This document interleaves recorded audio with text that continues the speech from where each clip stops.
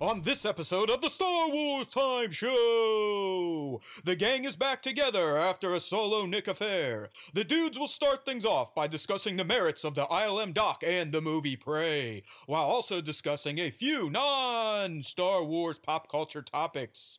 After the opening salvo talk, it will shift to Star Wars and the Andor series, in particular K2SO and the length of the opening 3 episodes. Sticking with things that start with A, they'll also talk about some Ahsoka hype courtesy of Rosario Dawson.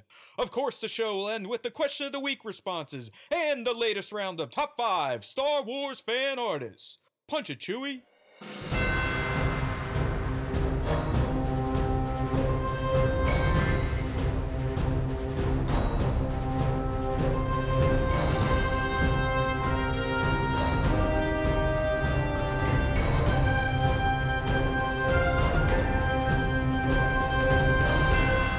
Hey now, everybody! Welcome back to the Star Wars Time Show. That's right, we're back. We're live on air. We took a little week break, although if you were a loyal fan, you would have known that Nick took some time last Tuesday to record a solo cast. So there is an episode 224 for you to consume. It just wasn't delivered in the live stream format, which, by the way, we do every Tuesday. Except when I'm out of town, on YouTube, youtube.com/Star Wars Time Show. Typically 2:30 p. East or whenever I feel like hitting the go button. You know what I mean? All right, we got a few of the fandos are coming up in here. We got Bat, we've got Justin. He's not coming in with the props handle today. He just wants to be himself, and that is okay. So, if you are in the live stream, and yes, I finally unmuted Nick, so thank you. Oh, there I am. Hello. I didn't say much anyway. I know. But that could have got problematic there if I didn't catch that soon enough. But yeah, so we took the week off, or I took the week off last week to enjoy some family down in the southern part of the country. Now that I'm a fully remote worker, I have that ability to kind of travel around and work from different places. So we hit the South, Hilton Head Island to be exact, and I will tell you, and again, I get it. Having a broken leg is not the worst thing in life, okay? So if you're one of these people that's going to sit there and roll your eyes and be like, oh, this little bitch, okay, that's fine. Until you've dealt with it, shut the fuck up. And I do understand getting cancer would be worse, or AIDS, or, getting an amputation. I understand, but, I have had 9 weeks now of not being able to use my right leg, and it was quite challenging at a location like Hilton Head Island.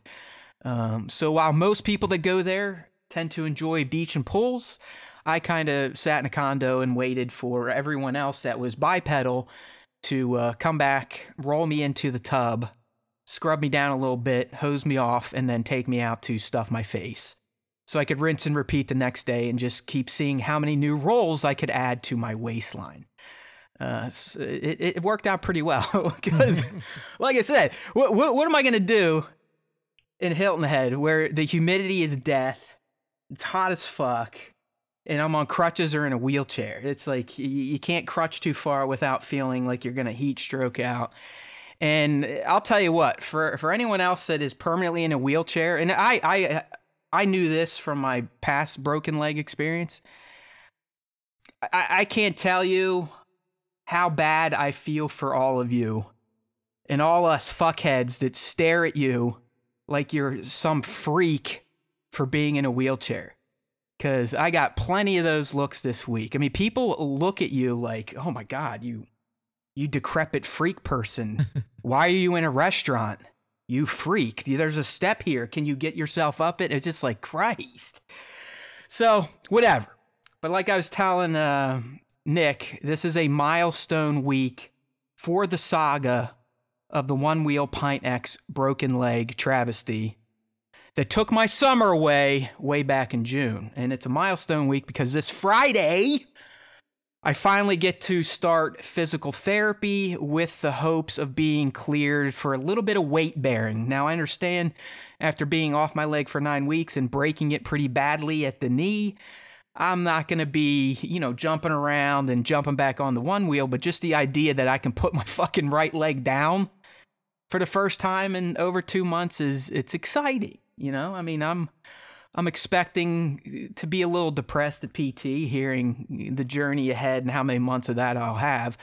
But the fact that I'm here now, when I look back to that night of June 10th, it's like, as shitty as it was back then, time really does fly when you're in your 40s and you have a lot of gray hair in your beard. So that's good. I don't know. I typically don't like being positive, but I feel somewhat positive this week because of this milestone.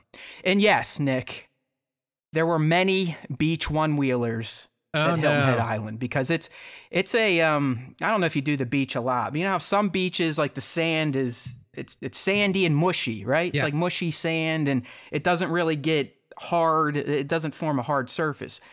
Some beaches, it's almost like pavement. You know what I mean? Mm-hmm. Yeah, like the sand is very just like hard. packed better. Yeah, I mean, you could drive a fucking Honda Civic on it. Like, that's how packed it is. You don't need four wheels or any of that. That's what Hilton Head is, and it's very long. When the tide goes out, you have a ton of surface area to cover. And it's almost like the one-wheel gods knew I was going to be sitting on the beach with my leg propped up in a wrap, because I can't tell you how many fucking floaters, that's what we call ourselves in the one-wheel community, Nick. How many floaters were just blowing, like, it's almost, they looked at me and they're like, I bet he broke his leg on a one-wheel, so I'm going to go rub it in his face, because they would get as close as they could to my the beach chair that I had my leg propped in, leaving their little single wheel mark in the sand as they peeled away on their little floating devices. So it was funny, but that was the first time, like, fuck, damn it.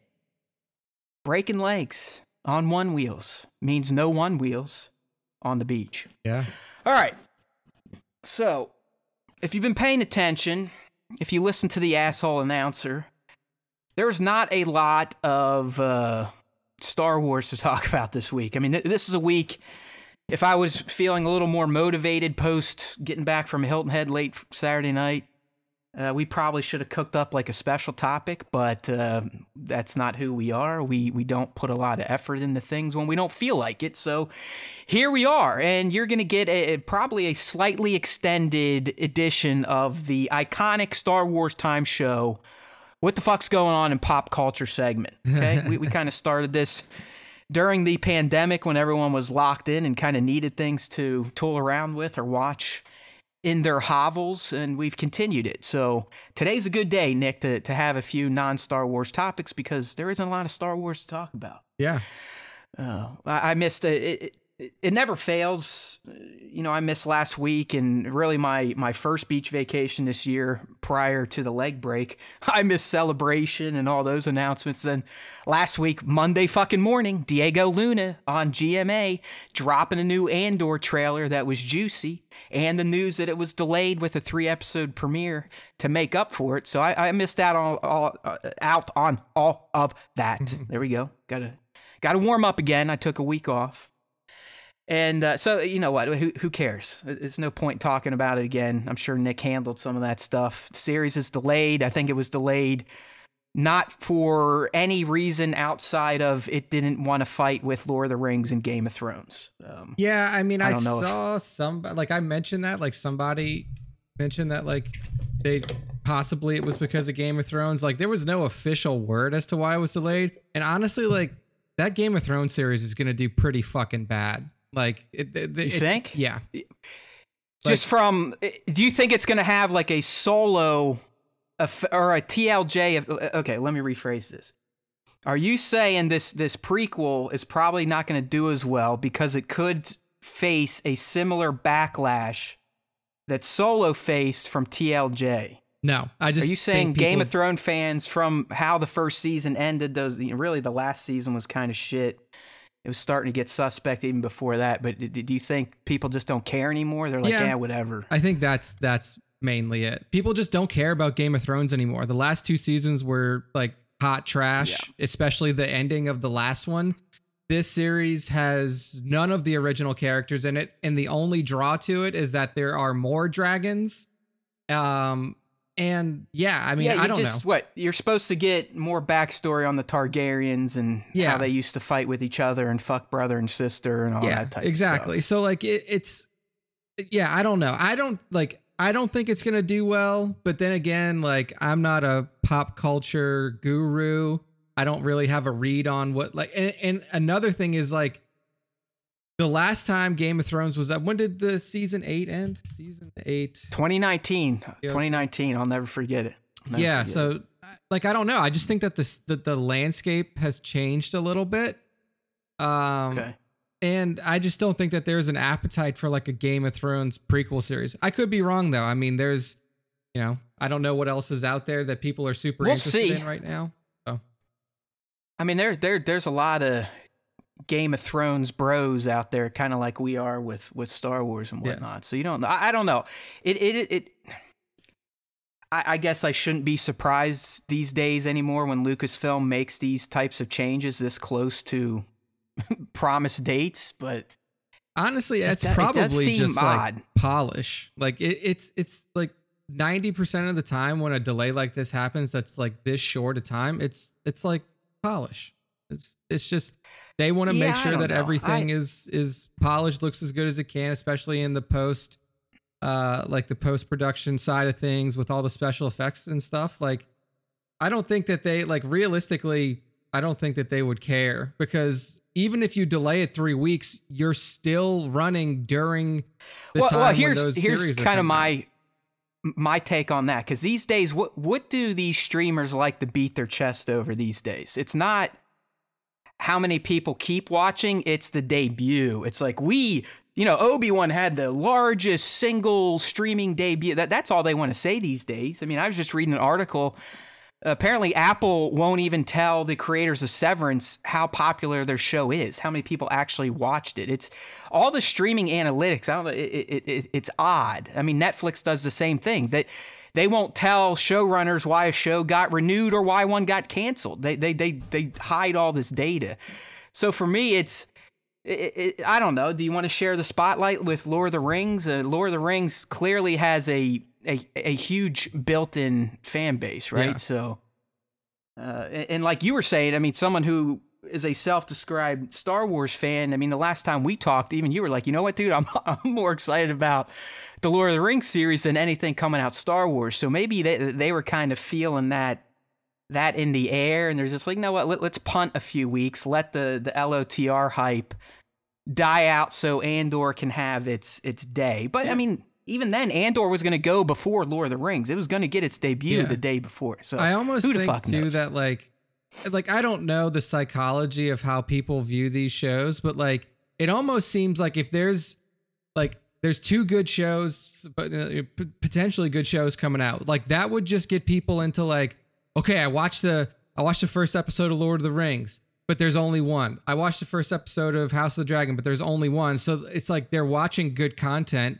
and then you would want other good content to watch. You're like, oh man, what else is out there that I can watch? Like if Andor was available at that time, I feel like people would just like flow into that, because you're like, man, I just saw this good show, but like they're only releasing episodically. I don't know. Yeah, who knows? But I mean, who really cares? I think the 3-episode premiere is a nice little gift. It bums me out because that just means I'm going to have a fucking mega slog on 9/21. Like, I may even have to take personal time that day. It's because we're going to talk about it here down the road. Here's a little tease, but we kind of know the runtime of those first 3 episodes, and it's going to be a movie. There's no doubt about it. And I kind of hope Disney keeps this up. I like, I think Amazon was the streamer that started this, where you kind of get a 2 to 3 episode drop to start, and then you go to the episodic. Yeah. I like that because I feel like it allows maybe more casual types of fans to fully realize the narrative before cutting things off and making you wait. And then you get that joy of waiting after you're immersed and you're excited. Then you get that pull of, all right, next week we're getting a new episode of Andor. Yeah. So I do dig that move, and maybe they'll carry that forward. I think Bad Batch was the first series they did that on. They didn't do it with Book, right? Book of Boba Fett was just episode 1, 2, 3. There wasn't a 2? No. Or I think there was a 2-episode premiere for Book of Boba Fett, but I could be wrong. What's Prop saying here?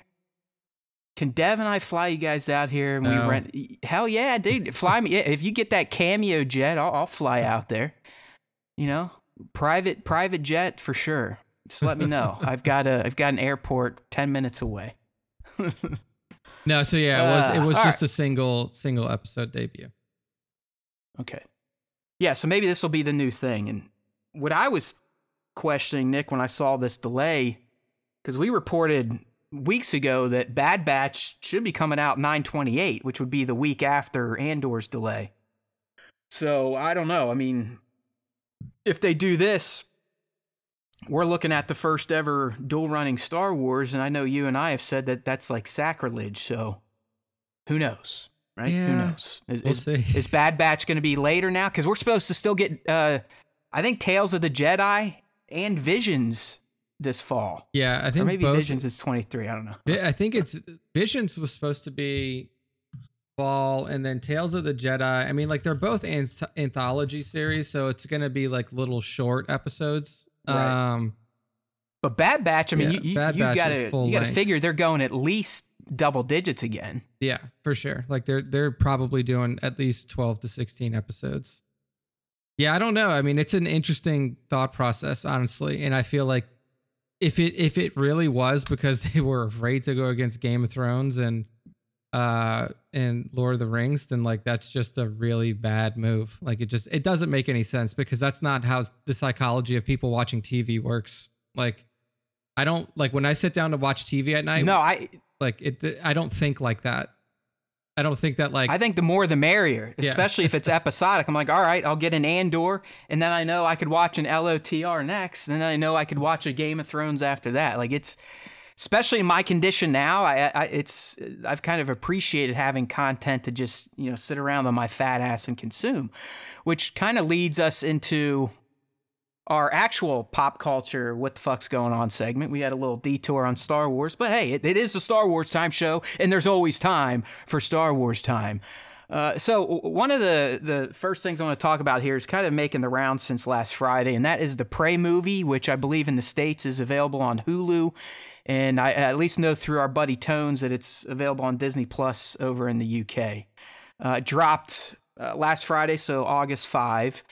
And I have to tell everyone, now, no spoilers, Nick hasn't seen it yet, which is good because then I can just use this as like my selling pitch for it. But I think Prey is one of the top Predator movies at this point in time. I mean, it's right up there with the first Predator. Yeah. I always like Predator 2 because it had that shift to the city, and, Danny Glover was an interesting choice for the character following up from Arnold. It was like a complete change from the muscly special forces kick-ass choppa guy to just kind of like a beat cop detective. And then you got into the other Predators, which I don't mind. I'm not going to say they're as good as Predator 1 and 2, but Predators and The Predator, they're serviceable. They're decent sci-fi action movies. Yeah. Even the AVP films, for what they are, you get some decent lore about predators and aliens and their hunter's code and all that shit. Yeah. So the Predators franchise is okay, even if it's not really truly all interconnected and all sequeled up. But dude, Prey is just, it's pretty damn great. It really has the vibes of Predator 1, but with a 300 years in the past setting. So... we're talking like flintlock pistols and Native American weapons. Mm-hmm. And I would even argue the Predators don't quite have some of the advanced weaponry that we see them in the more futuristic or present timeline films. Yeah. But I mean, honestly, to me, it's the setting. It's like I think it's like 1719 Great Plains, America, or Great Plains somewhere, because some Frenchies show up, some fur traders skinning buffaloes and whatnot.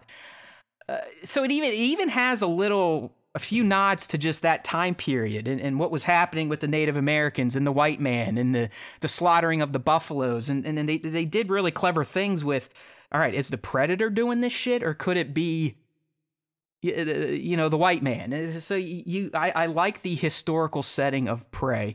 I found the action to be great as well. I know there's a lot of testosterone-fueled bros out there that are losing their shorts over a female and other Indian warriors with only bows and staves being able to take on a predator, but it's fantasy, my friends. It's science fiction, and if you watch the movie, I think it all kind of makes sense to me. Sometimes it's not all about guns and brute strength. Sometimes, and I think this was kind of the message here, especially with the main character Naru, is if you use your brain, sometimes you can take out the brawn. You know what I mean? David and Goliath, that type of shit. So I enjoyed it enough, Nick. I plan to go back and rewatch the Comanche dubbed version. I just went with the English first, but they have a Comanche language dub. And I definitely am going to give that a watch because it's a solid movie. I mean, I would put up there, I'd give it an 8. Yeah, I saw well worth your time if you've got Hulu. Yeah, I've seen a lot of positive reviews out from Prey. So I want to check it out. It's probably something that I'll watch on my own. But yeah, I mean, I've heard good things. So I'll check it out. It's an odd one. Like, I almost want to say it's sort of like a date movie because there is a little. And I know people are like, oh, Mary Sue, hey, fuck you, Mary Sewers. That argument drives me nuts. I mean, how many Bobby Sue characters are in film? That's all they are. So, but you get a strong female. Not even like she isn't like She-Ra, is what I'm trying to say. Like She has her faults, she has her issues, and fails multiple times. She's done well, and I love that. I think almost all the casts are Native American. Like, I mean, speaking of Native Americans, their last names fucking kick ass, okay? Kick ass. There's, like Thunderfoot, Mightyfoot, Bear Claw, Wolf Fang. I mean, those are some bitching last names. So, Prey, 2 thumbs up, 8 out of 10 from the boys at the Star Wars Time Show. Dude, I think my headsets are going to cut out. Oh, no. To figure out to figure something out. Real quick here, because Lightyear is old as fuck, but it finally hit Disney Plus, and because of my leg, I never got to see it in theaters. I don't know what the fuck's wrong with people. I found this movie to be fantastic. I absolutely loved it. I didn't even watch it with my kid. I watched it with my wife Sunday night, just sitting on the couch, drinking a beer, and I found it to be excellent. The fact that some people get up in arms over whatever they consider to be a gay kiss is just unbelievable, and I do hope the world explodes, okay? But Lightyear, well worth your time. I'm not going to go much more into it because of how long it's been out in the wild, but it's fantastic. Absolutely fantastic. Moving right along. Lego Star Wars Summer Vacation. All right, this also dropped, I think, last Wednesday. And Nick, this is the 3rd Lego Star Wars special that has come out since 2020. We had the holiday special, we had the Halloween special, now we had a little summer deal. And while I'm a huge fan of these Lego Star Wars and really Lego Star Wars anything, I will say Summer Vacation was not the best. Okay.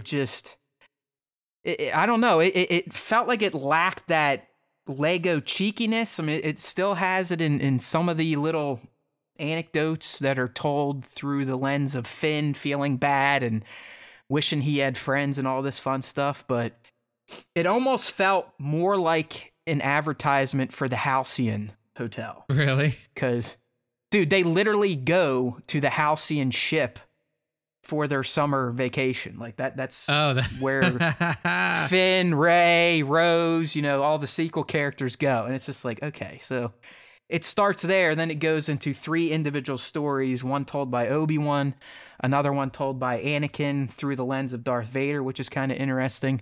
And then the last one is with the Solos, Kylo as a kid. And that's probably the best one because you get to see little Kylo kid interacting with his parents. It's like they go on one final vacation before he gets dropped off at his uncle's. Gotcha. So while these are not canon-based, I think the nuance they add in there and the little touches and the little bits of emotion, it's still worth watching, but Summer Vacation overall just didn't hit like the other ones. I still think the holiday special is probably the best, where Rey travels through all the trilogies, and at one point you have multiple Kenobis yelling hello there. You have a bunch of Hans shooting first at Greedos. But this one, outside of seeing Darth Vader in his beach tank top and Palpatine in his like 1920s male bathing suit thing, it didn't quite have those moments that you expect from a Lego series. But no, Bat's right. Finn gets addressed as a full-on Jedi in this. So again, that's what I mean. It's like, while they're not canon, they're canon adjacent, if that makes sense. Yeah, that's interesting that I wonder if, like, obviously we still have to see if they're going to do any like post Rise of Skywalker content like they did with the prequels. And if they do, I wonder if they'll choose to like carry that over into that stuff. I hope they do, because there's a lot of opportunity for that character. He literally, the first story, he's bumming out. He's sitting in the bar in the Halcyon, and Obi-Wan's Force Ghost appears next to him.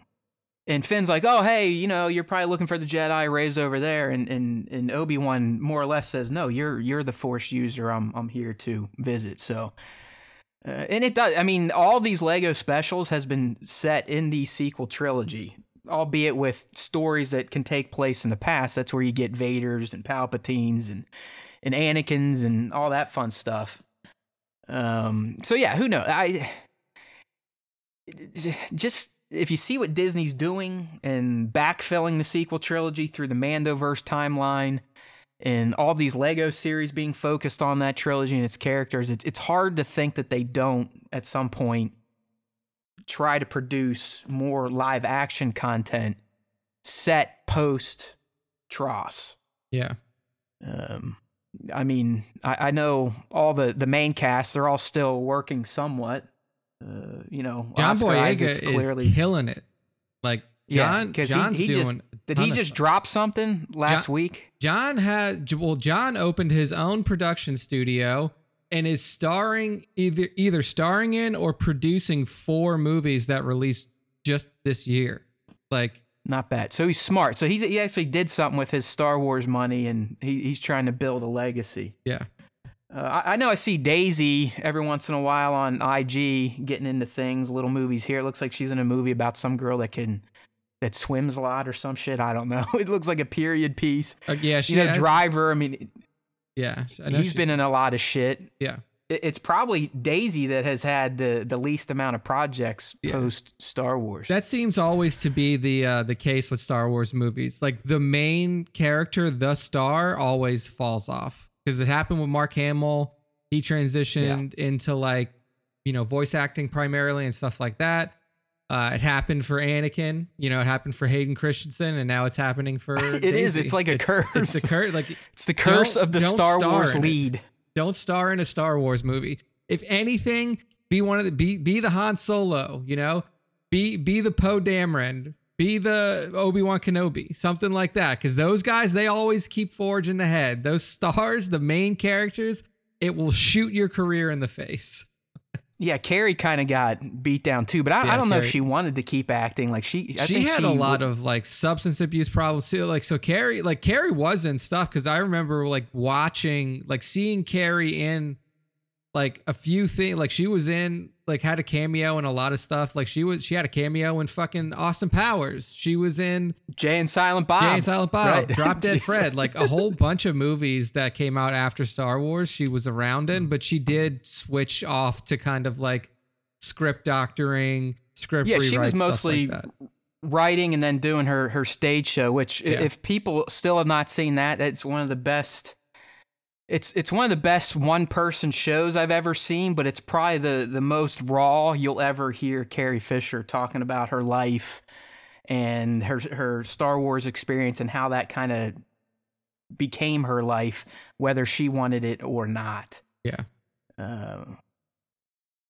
What icons on Vice? There's like a there's like I saw something on YouTube like flash across my screen, but there is like a Vice like mini documentary series that like looks at different iconic movies. Oh, I think Bat. Yeah, I think he mentioned that apparently Marsha Lucas, like, I don't know, she did an unauthorized sit down, but apparently she talks about, which is going to lead into my next little review, but she talks about how fucked up, making those first films were. Yeah. Behind the scenes. So yeah, it came out 13 days ago. It's called Icons on Earth: Star Wars: A New Hope Part 1. It's on YouTube right now. It's like 47 minutes long. But I didn't know it was with Marsha Lucas or anything like that. So interesting. Yeah, so Lego Star Wars Summer Vacation. If you got kids, of course, throw it on. There are a few fun moments like Bat. I'm glad he reminded me here in the live stream chat. Hey, come join us, 2:30 P East, youtube.com/Star Wars Time Show. But there is a part where it's Obi-Wan and this one character who's been in other Lego Star Wars bits are escaping Jabba's palace, and Boba gives chase, and they start playing the Boba Fett, ba ba ba, that where they're actually singing the name, and that was a nice little. See, that I was looking for more of that. That's what I expect in Lego Star Wars anything. It's just the really cheeky nods to stuff that hardcore fans would get, casual fans would probably laugh at, and then they always do great showing off the relationship between Palpatine and Vader. And this one, Vader finally snaps. He's like, all I ever do is just try to make you happy. It's just like they're an old married couple. So it's still good. It just, I don't know. Like I said, I think the holiday special is still the standout to me. Okay, so like Bat was saying, there's this Icons documentary on Marsha Lucas and the original trilogy, A New Hope. That kind of segues into another day late and $1 short review, recap, promotion, whatever you want to call it. But the Light and Magic 6-part documentary series on Disney Plus that covers the genesis of ILM all the way up through the, it kind of takes us up into the Mandoverse era and stagecraft, but it really focuses on Star Wars, a bit of Empire Strikes Back, a bit of Jedi, but then ILM's work in the 80s when they just dominated special effects, the E.T. stuff, Back to the Future, you name it. It's, Nick, and I know you're someone that likes kind of looking behind the curtain here when it comes to filmmaking.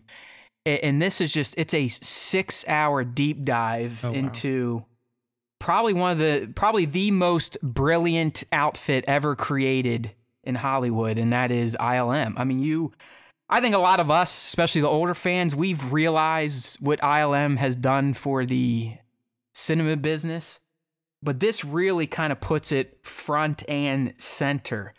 I typed to Nick in our Slack chat, and I can't believe I never came to this realization before, but George Lucas was the Steve Jobs of filmmaking. Yeah.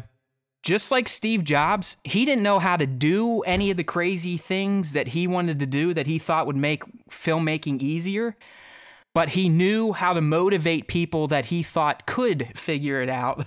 Whether it was like forced labor and torture, it didn't matter. He was going to make the process of making films more efficient, and that started with editing. Nick, you should see young George just sitting there bitching and moaning about how they used to have to edit film and why he wanted digital. And so you really get to see how over time George's, I don't want to say ignorance, but it was just almost like he was unflinching on his idea of what filmmaking should be and how the processes should be played out versus how they were, that he eventually gets it. And like we've given him credit, all the stuff he was ever talking about and forcing people or trying to convince people to do has led to stagecraft and the ability to mix practical and digital and not even have to go in post and change out backgrounds from blue screens or green screens. So you do get to see it come full circle. But for me, it was those early episodes. and kind of putting myself in those people's shoes, like what that would have been like to be in your 20s, to be just kind of asked to work on this crazy project that this dude who made American Graffiti was doing. And you had to invent pretty much everything you needed to make the movie. You had to invent the cameras. You had to invent new ways to edit, let alone just figuring out how to make the special effects look better than they ever looked before. And I think the craziest thing I never realized, Nick, is that John Dykstra was the VFX lead on A New Hope. I mean, he's the one that blew everyone's socks off initially with the shots of the ships and the Falcon and all this stuff. And I never realized that George never invited him to stay on with ILM after A New Hope. He more or less shit-canned him when ILM moved from Van Nuys up to San Francisco. Crazy. I mean, he created the Dykstra Flex camera that they needed to do all the space shots and the flying and all that. It's wild. Like, but you could tell, I mean, George, he had a personality.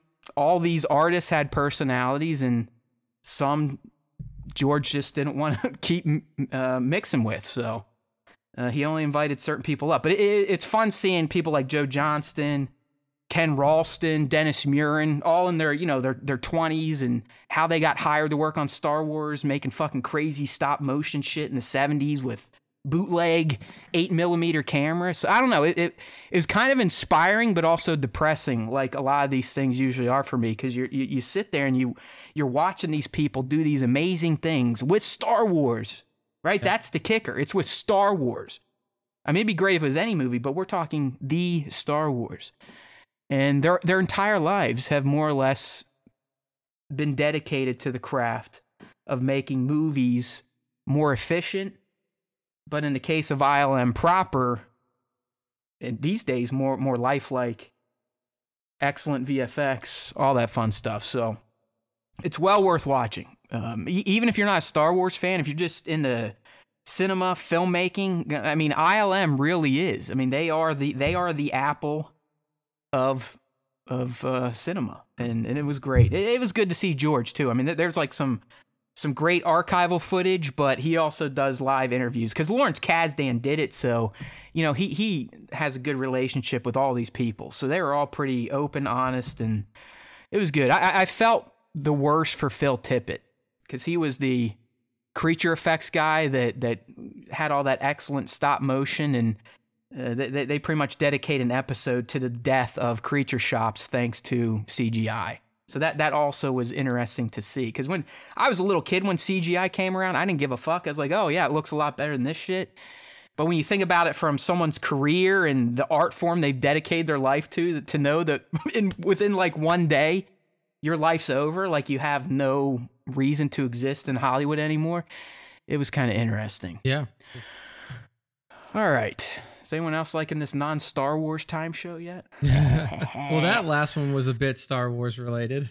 There you go. We've been weaving Star Wars in here. There's always time for it, but there's also time for games like Stray, which is our last non-Star Wars topic before we get into some Andor stuff here. Yeah, Bat brings a good point. It's like we've gotten back to the point of filmmaking where it's not all just let's CGI the fuck out of it. It's gotten back to more of let's leverage the tech, but let's also bring back the practicality. I think a lot of it has to do with cost too, because like cost for practical effects now has actually gone down significantly. And before, if you wanted to build a full-size Millennium Falcon, that shit cost way more than what it did to pay some people at that time whose salaries weren't fucking way up there. You just pay some kid to sit in a fucking computer den for 2 days to build a visual Millennium Falcon, a VFX one. Now the VFX salaries have gone up so much that it's like, okay, do we want to pay a guy to $250,000 a year to sit down and like build out this VFX Millennium Falcon, or we can pay, $180,000 for all the parts to put this thing together in, for real. So I think that's one of the big changes. Jedi Master Bane's got a good one in there. It's always time for not Star Wars time. That's right, brother. Don't worry, we're getting there. But I got to talk about my friend Stray real quick, because this thing kept me company on my trip last week when I was holed up after I got done with real life work. I'd whip out my Steam Deck, which quite frankly has surprised me. I thought the Steam Deck was going to end up being another one of my folly purchases where I buy something out of FOMO, and then when it shows up a year later, it just kind of fucking sits around and turns into an expensive electronic doorstop. But it's come in handy, and it's thanks to A, being able to play my Games Pass games through the cloud, and B, games like this right here if you're on the live stream. And I'm talking about Stray with that cute-looking cat on the graphic, and it's, I don't know how to explain it. It's like a cat, sort of like a cat FPS puzzler platformer. Does that make sense? That kind of makes sense. So it's set in the future. Humans have naturally wiped themselves out. Robots still exist, but they're even in trouble because of something. They're called, like, I don't want to say Zergs. Maybe they're blurgs. Even that I think's from Star Wars. Who the fuck knows? But they're like these little mole things that eat both machine and flesh. Interesting.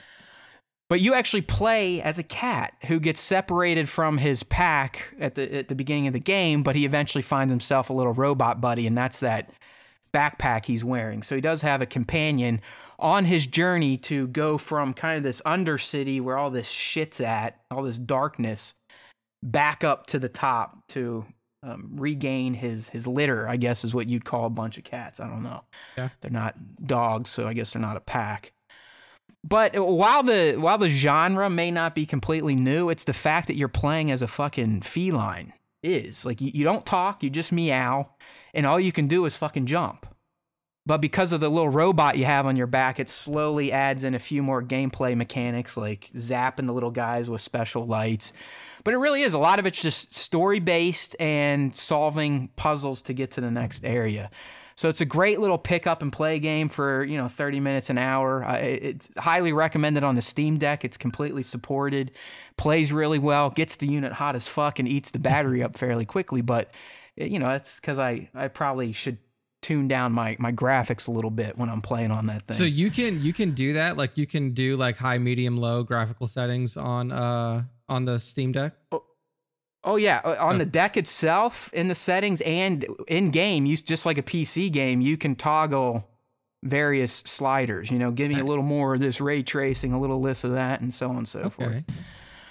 So, no, it's a fun game. I think it's like $30. I mean, these days that's like a fucking bargain because most games are $70. It plays well on the deck if you got one. I believe it's free on PlayStation platforms if you have one of those new tiered subscriptions. So you might want to check that out. Oh, I might have it for free then. I might have to check because I have the premium. Because I think if you re-upped for more than just a basic PlayStation Plus, you get like a Games Pass Lite type of service. Yeah. So you might actually have this on the PS5. So I would definitely give that a download. Yes. All right. There you go, my friends. I apologize. Like I said, there's not a lot of Star Wars today, so we wanted to capture some of the other pop culture shit you might want to get mixed up in as we wait. One thing before we move on, because I saw a movie this week, but it was not like it's not like a pop cultural movie. It's a movie called Vengeance. It stars BJ Novak, who is from The Office. He was the writer and director of this movie. Very small budget film, but it is about a death. Essentially, somebody dies in West Texas, like a small nothing West Texas town. BJ Novak is this aspiring podcast guy. Like he wants to find a story that he can make a huge podcast series out of. And this death like comes across him, and he's like, okay, I'm going to go to this West Texas town, and this is going to be my story. And it's actually a super interesting movie. The characters are great. It's got some funny stuff in it. It's got some serious stuff in it. I mean, there's recognizable faces. If you're an old person, if you're a young person, Ashton Kutcher is one of the primary characters. BJ Novak, obviously from The Office. You can see again. Yeah. Did you see that? Like, apparently Ashton Kutcher, like these celebs, whenever they resurface, they always have like these crazy tales to tell. And apparently he almost died or something like that. See or hear for like 2 years, and he also lost his equilibrium by not being able to see or hear. But apparently he's made a recovery and he's back making movies. I dig Kutcher. He's he seems like a decent celeb, if you know what I mean. Yeah. So if you guys are looking for something that's a little bit, it's not a Marvel movie or anything like that, but if you're looking for like a good story, well acted, it's under 2 hours long too, so you're not gonna be sitting in the theater forever, I would recommend going to see Vengeance. Very well made. So there you go. All right. I know I saw what platform again? It's in the movie theaters. Oh, shit. It is on the silver screen. So yeah, Taylor and I went to go see it on Saturday. Or no, Saturday. Yeah, I want to get out and see Bullet Train, but until I get driving privileges back, I'm kind of I have to wait on my wife if she's able to. It's like she's my mom and has to drop me off, and I crutch myself out there. So we'll see. Maybe I'll get out there Thursday night and check it out. All right, dude. How about some Star Wars? Yay! There's some everybody. Star Wars out there, right? Somewhere. We told you. We warned you. Hopefully, we're not that big of a bore that you've actually gotten something out of all this pop culture talk. But we are going to talk some Andor now. In particular, some words from Nick's favorite Star Wars creator, Tony Gilroy. My guy. Yeah. I think I'm starting to like his cockiness at this point in time. Like last week, they dropped an article where, without saying it, he essentially says, "Stagecraft blows. Yeah, I'm the fucking man. Practical shots are the best. Fuck you, George Lucas, and fuck you, ILM," is pretty much what he was saying there. Yeah, no, we talked about that a little bit on the cast last week, but yeah, he's not a fan of the Stagecraft / volume. He's like, I wouldn't even touch that thing. I mean, more or less, he's like, I wouldn't touch that with a fucking Nick's dick. It was one of those things. Like, I ain't getting involved in that. I'm Tony Gilroy. I make movies practically. I make my cast climb mountains for 4 hours to shoot a 2-minute scene. Because I heard there was an anecdote from Diego. He's like, we had to cliff climb all day for one shot just to see this valley, which I think we've seen in the trailers, and it does look fantastic. I mean, don't get me wrong, but it's like, shit, Tony, you could have had people die. You could have just shot that shit in the volume and pissed off a few people on Instagram because it looks fake. Who cares? All right, so I actually was interested in something he had to say at this Television Critics Association last week, I believe, when, I don't know if someone in the audience or if he brought it up willingly, but he talked about K2SO and the reasons fans aren't going to see him. And it sounds like in all of season 1, I think that's been the story since this Andor series was revealed. Like, K2 ain't happening just yet. So, I mean, here's some quotes we can go off of here, see if we stew up any speculative juices. But he first says, just kind of casually, talking about Cassian, this is 5 years prior to Rogue One, and he explains that Cassian isn't the person who would know how to, or be motivated to, reprogram an Imperial droid. All right, so he then went on to kind of talk about the story and storytelling and why this made sense. So he says, from a storytelling point of view, there are multiple reasons when he's talking about no K2SO in season 1. I would say wait and see. Ooh, could it be the end of season 1? I don't know. I'm still thinking season 2. It's a story we are eager to tell. So you're getting it. Yeah, you have to. I mean, if he's telling us this is leading right into Rogue One, you can't miss that, because it's literally Chewbacca and Han Solo. At least that's how it was to me. They were that tight. Even though he was a droid, they had that relationship, pilot, co-pilot, wingman, whatever you want to call it. So he goes on, it's difficult to carry an Imperial droid around with you and not draw all kinds of attention. See, this could be Tony Gilroy smartassness coming out right here. It's a difficult piece of luggage. When we do it, we'll do it in a spectacular fashion as opposed to presenting it and ignoring it, or presenting it or hiding it, or the bad versions we would have been forced to do. Ooh. Dude, he is pretty much saying, Lucasfilm told me we needed to do K2SO, and I told them to go fuck themselves. Are you getting that sentiment a little bit? He ends with the bad versions we would have been forced to do. Like, yeah, like I will say this, that like if anybody's telling him something, it would be Dave Filoni at this point, Like, especially when it comes to creative decision making within Star Wars television. Like, that is literally Dave Filoni's job description. So I don't know if there were conversations that happened around K2's inclusion in season 1 prior to when things were approved and everything like that, and if Dave and Tony kind of had a back and forth about how to do it or when to do it. But it does seem weird that he says bad versions we would have been forced to do. I mean, dude, the whole second half of the answer, I envision Tony sitting there with his 2 middle fingers up. Yeah. Just casually saying it like, fuck you, don't worry, I'm Tony Gilroy, I know how to do it the right way, I wasn't going to do it these bad ways. And I honestly, and again, I don't know Tony Gilroy from shit. I'm just envisioning who he is based on what I've read and some quotes he's dropped and some interviews I've seen. I don't think Tony Gilroy would give 2 flying shits about a Dave Filoni. I really don't. I think Tony would say, oh, this Filoni guy wants me to do this? All right, I'm out. Fuck you. I don't need Star Wars. Have fun replacing me. Don't you think? Yeah. I like, it's interesting because, man, they don't, I mean, like, realistically, they don't really need Tony, I don't think. I think that they could have made this show without him, but they did realize that, like, you were kind of the guy. I don't want to say he saved Rogue One, because I didn't think that Rogue One was bad before the ending. And, like, from what we heard, Gilroy primarily, like, tweaked the ending and like made the ending better. But I thought that, like, the movie itself leading up to the ending was totally fine. Yeah, he's an interesting guy, and I'm very.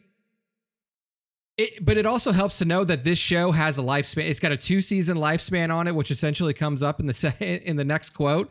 So maybe Filoni's like, look, I only got to work with this guy for like 18 months. After that, he's fucking out of my hair. I'll just let him go. Yeah, just let him do what he wants to do, and then I don't have to worry about his ass anymore. So I want to Black Series Clips in the chat's asking, so who would be a good candidate to reprogram Babu? I still think it's Cassian. I can't remember, but I think he actually says he was the one that reprogrammed K2 in Rogue One. I could be making this up. This could be my brain telling me stuff that I want to hear. But I do think there is some canon light quote where Cassian more or less explains, I reprogrammed him. Yeah. Man. So if that's the case, and we actually are listening to some of the smart assery that's coming out of Tony's mouth, I have a feeling K2 might be a season 2 thing. Yeah. Because if you remember how season 2 is going to play out, every 3 episodes is going to cover a year. So you could almost have a 3-episode arc of the K2 meet and greet, reprogram, year's over, we're best buds, let's move on to the next year. If it isn't season 2, Nick, do you see it kind of being like a little season 1 tease, or is it earlier in season 1? I don't know. To me, he's saying no chance K2 in season 1 prime. Yeah, I could see it being like an end of season 1 kind of thing, like you said, where there's like some kind of raid that happens and they're using these Imperial security droids, or like something where there's a run-in with maybe multiple of these droids, where there's like 4 or 5 of them that rebels have to fight through. They disable one, they like, get the other ones basically past a point to where you could fix them, and they're like, you know what, we're gonna fucking take this thing in and we're gonna mess with it. Maybe at first to see like, what can we find out? Like, what information is in here that we could use? Like, does it have clearance codes? Does it have information about special projects? Anything like that? And then after they do that kind of analysis on it, maybe Cassian comes up with the idea to say like, hey, why don't we reprogram this thing? Like, why don't we use this to our own benefit? Like, maybe I agree. I think I'm with you. I think he's directly involved in some facet. Yeah. But if you listen to Tony, if you listen to Diego, and maybe this is just what they have to say, but I don't want to say Cassian's like an asshole, but he's kind of lost in life when we're going to meet him. Clearly he's He doesn't like the Empire, but he's also not a highly skilled, motivated rebel assassin yet. So I think before we get to this K2, just like Tony's saying, we have to see Cassian embrace the rebellion and kind of take on that the mantle of an assassin, of that roguish type. And B, we're going to have to see him kind of get some of these skills. I mean, Tony, again, he doesn't even know how to reprogram. Yeah. Through some of the missions we see him go on in this first season, we could see him picking up these skills, maybe from other characters or just out of necessity. He's got to learn on the fly, stuff like that. So I'm still sticking with late season 1 as like a little ta-da, get ready for season 2. Yeah. Or more likely, in my opinion, I think it will eat up one of the year-long arcs in season 2. It will be the main focus of one of those 3-episode arcs, kind of like the story of K2 and Cassian. Yeah. How it came to be, albeit juxtaposed against the greater galactic conflict that they're all embroiled in. Yeah, for sure. I agree. Yeah, Nick mentioned a final quote here, and this is interesting. I think I've heard him say this before, but this is the first time I read it and it kind of sunk in and how cool this is going to be. But Tony is literally promising us that the end of Andor Season 2 will lead us directly into the first scene of Rogue One. Now, before people are like, well, the first scene's Director Krennic. Remember, that's a flashback. Yeah. Okay? No, the first scene is that first scene where Diego is talking to that informant and then ices him. Hit it. You hit it. So what he's telling us, by episode 24, the end of 24, we should see Cassian landing on that planet, doing what he's got to do, and then boom, it ends, and you could turn on Rogue One, and it's the next scene picks up right where episode 24 ended. Yeah. And I am a huge fan of that. I love that type of shit where, you know, I loved Kenobi, but they still handed it back to us with 8 more years of stuff that could happen. Yeah. This, I mean, he's literally delivering, okay, you want to learn more about Cassian? Well, here's 5 years of his life, and then I'm going to dump him right where you met him for the first time in 2016. I think that's brilliant storytelling, and as much as we make fun of Tony, I do think this is going to be a good series. I mean, we're going to see from our question of the week, but I think a lot of fans, especially after that second trailer, are really juiced for Andor based on what they've read and, more importantly, seen. Yeah. Oh, that's right. We got some Diego stuff here. We got one little Diego quote. Yeah, you know, so we talked earlier about the delay and why. In the end, who really cares? It's still coming out. It's not like it got canceled like Batgirl, which is still crazy. It's like for a studio that big to not fire Ezra Miller yet and cancel The Flash. Yeah. But before that, they cancel a Latino starring Batgirl project. That's not a great look. They already spent $90 million on it. It's so like filmed, man. Yeah, like I mean, Michael Keaton was in that fucking movie. Dude, there were a lot of big acters in that movie. Yes, like there were a ton. Yes. And like they just took $90 million and set it on fire, basically. Like I just don't understand. That's how crazy accounting is. They're like, you know what? It's easier just to eat this loss, and we'll shift some shit around in the ledger, just to make our numbers look better. I mean, it's just wild. And then literally 2 days later, you see Ezra is arrested again for like. Yeah, now he's stealing shit in Vermont. Like the guy is fucking crazy. And they also also think that he's like running a cult or something like that. That's like trying to like influence young children. Like this. Yeah, I don't get it. It's bananas. Like I don't know what the fuck Warner Brothers is up to sometimes, but that was a weird week of PR for them with the Batgirl shit, and then the fact that the Flash. And we're not talking like Ezra's issue started recently. They've been going on for months. Like he's punching women on the street. He's fucking fighting women in bars. I mean, the guy is crazy. Allegedly. I guess that you have to say that. But I mean, come on. All right. So anyways, back to Diego. So last week we found out Andor, September 21, 3-episode premiere now instead of 2. And here's kind of what Diego had to say about it. And I kind of agree with him. Plus, we get some runtime estimates. Well, the idea was to bring the most we could out at once, you know? And Disney Plus doesn't do that often, you know? You know? What's up, Commander Gree? Welcome to the show. So we're going to deliver 3 episodes on the 21st, which is great because it's a standalone. It's a series that is its own, you know? We need a good chance to introduce all the characters, the planets, the vibe, the tone of the show, and it's going to be great. You're going to be able to watch, it's like 3 episodes. It's almost 2 hours. I don't know what the hell he was trying to say there, but I think we can figure it out. He's saying, A, somehow Andor is a standalone series in Star Wars, which makes no sense, and B, well, it's going to be around 2 hours to get through the first 3 episodes. So what I think he's saying in the first line, so we're going to deliver 3 episodes on the 21st, which is great because it's a standalone. I think what he may mean by that is like those 3 episodes are almost like set up for the rest of the season. Like they are kind of like stand on their own, and you can watch that as like a prequel. It achieves a full arc of a narrative over the 3 episodes, and then we'll move into the next phase. Yes. You know what? You're right, because when I think about it, when we learned about season 2 and how 3 episode blocks were going to be a year in length or whatever, Tony said, he's like, well, when we shot season 1, each director got 3 episodes and they were almost like an arc. So I think you parsed it out for us beautifully there, young Nick. I think you're right. So no, that's cool then. And it's kind of like we were saying earlier, where, you know, Disney might want to start doing this more with the Star Wars properties, or really any of their properties, kind of giving fans a little more of a taste to where you feel like, okay, now I am invested. All the characters have been introduced. I know the stakes.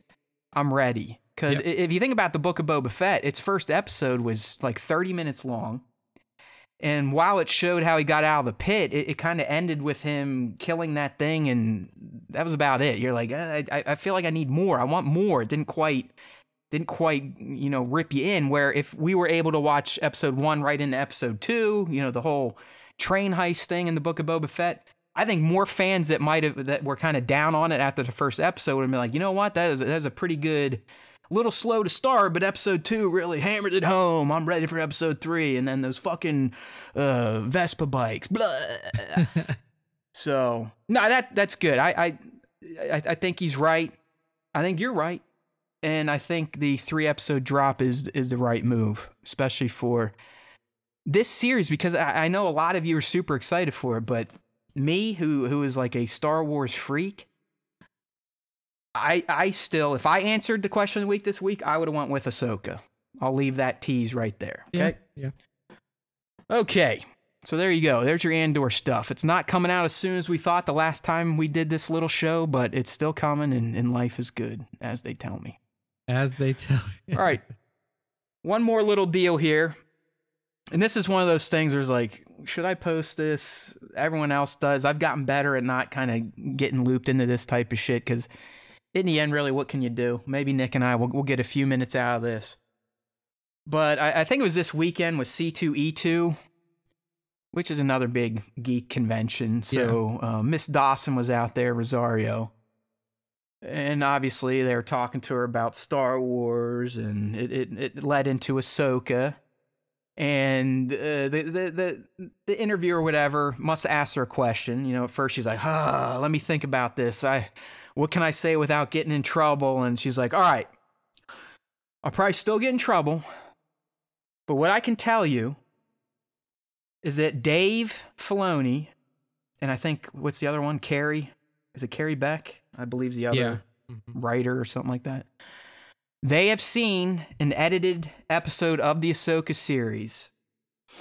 And Dave told Rosario that watching it was a religious experience. Okay? So, I know we could roll our eyes and be like, well, what the fuck would the creator of the character and the showrunner of the series say besides that? But the other thing is, like, I guess to you, Nick, what would that mean to you? What would a religious experience watching Ahsoka mean to you? Like, how could it become religious? What would you need to see or experience? I mean, it's really hard because, like, especially in the first episode. So, I mean, like, that's what the quote was, right? Like, he saw the first episode. Well, she just said she said an episode. So okay, an episode. It isn't necessarily the first. I mean, if it like for a religious experience, it has to be like, all right, this is the live action Rebels follow up that we've been waiting for. Like, Thrawn is here. We're like Thrawn is already in it. Ezra could be like, we're still on the hunt, or they just like it's the episode where like they finally find Ezra. Like, you have Sabine there, so then you have what we've been waiting for. You have Sabine and Ahsoka find Ezra. Thrawn is a problem in the galaxy. Ezra comes back, and they're like, now we can fucking do something. Like, now it's time for us to kick ass. Like, we got our boy back. He's ready to go. Let's get this shit moving. Like, that, to me, that is what like a religious experience for Ahsoka would be in a particular episode, in an episode. Yeah, because I wonder, 2 weeks ago, I think we talked about, or it's longer than that, who cares? But Natasha Liu Bordizzo, who plays Sabine, she revealed that we pretty much have a standalone Star Wars Rebels episode in the Ahsoka series. And back then we were debating, is it going to be flashback based? Is it, kind of catch up type of episode? Or is it just going to be set in the present and people are just going to have to figure out who these characters are that didn't watch Star Wars Rebels? But I'm with you. I think for me, we've seen the live action Ahsoka. She's had 2 great debuts, starting in The Mandalorian with, fighting Morgan and dueling Din himself for a little bit and talking to Grogu and finally telling us his name and that he can communicate through the Force. And then again, the Book of Boba Fett, another great episode with her talks with Luke and her talks with Din. So I'm with Nick. I'm more excited, and I think what would make me feel like I just went through a religious experience, which I've never really understood that term or that phrase, because all the years I was subjected to Catholicism, not once did I ever feel any sort of joy or happiness. I really didn't. It was fucking torture. I hated it. I mean, what little fucking kid on a Saturday morning during cartoons wants to go to CCD? Yeah. I mean, at least Nick, they just threw you in Catholic school so you could still have your weekends. I had to fucking go. I had to go to school all week, and then Saturday morning I had to wake up and go to fucking CCD. I had to do that too. I went to the CCD classes and all that shit. Oh, they made you guys do it too? Double dipped me. Yeah, so I think Rebels for sure, and I'm kind of. Were you saying you would like to kind of get the Ezra thing out of the way quickly, or do you want that to be the main mystery of the series? Yeah, no. So I wasn't saying quickly, but like what I described was like, if there was one episode, regardless of where it sat in the series, that was going to make me have that reaction, that's what the episode would contain. I actually hope that they take a little bit more time to like get there. Like to get to the point where Ezra is found, like maybe, depending, maybe 3 episodes, you take the first 3, first 4, maybe half of the series to like still be in the we're looking for him stage. But in my opinion, you have to bring in Thrawn early. Like Thrawn, okay. if you're not going to have Ezra, we already know Thrawn's back. That is clear. Right. Like, just from, season 2 of Mando, like we know he's here. So he's got to be in it from either episode 1 or 2. Doesn't have to be huge stuff. No, I'm with you. Yeah, but he's got to be there. And then that allows you to build struggle. Like, he's back. We don't know what to do. The only person who's around now is, who can help us? Like, who's out there that can assist us in any sort of way? Luke Skywalker's off doing something else. Like, he's not here for us. And then you get to that point, whether it be midway through the season or whatever, where like they finally find Ezra. The whole time leading up to it, they're looking for him, checking all these things, getting clues, getting hints. They finally find him. You bring Ezra in, and then that is the moment. That's like the crescendo. Yeah, so almost, and tell me if I'm wrong here, but almost like Luke's arrival in The Mandalorian final episode of season 2. Kind of. Something like that, or, yeah, like, no, because I agree. Thrawn has already been established. He's back on the fucking map. Yeah. So I don't think you need to keep that mystery going for too long. Yeah, maybe like Obi-Wan Kenobi, you don't show him till the end of the second episode or something like that. But Nick is correct. Thrawn needs to be an established presence from the get-go in the Ahsoka series. So that's why I do believe, while it could go whatever direction, I think the Ezra mystery is going to be the biggest narrative told in the Ahsoka series. It makes the most sense. It's going to allow Dave to kind of follow up and finish off on those stories he first started telling in Rebels.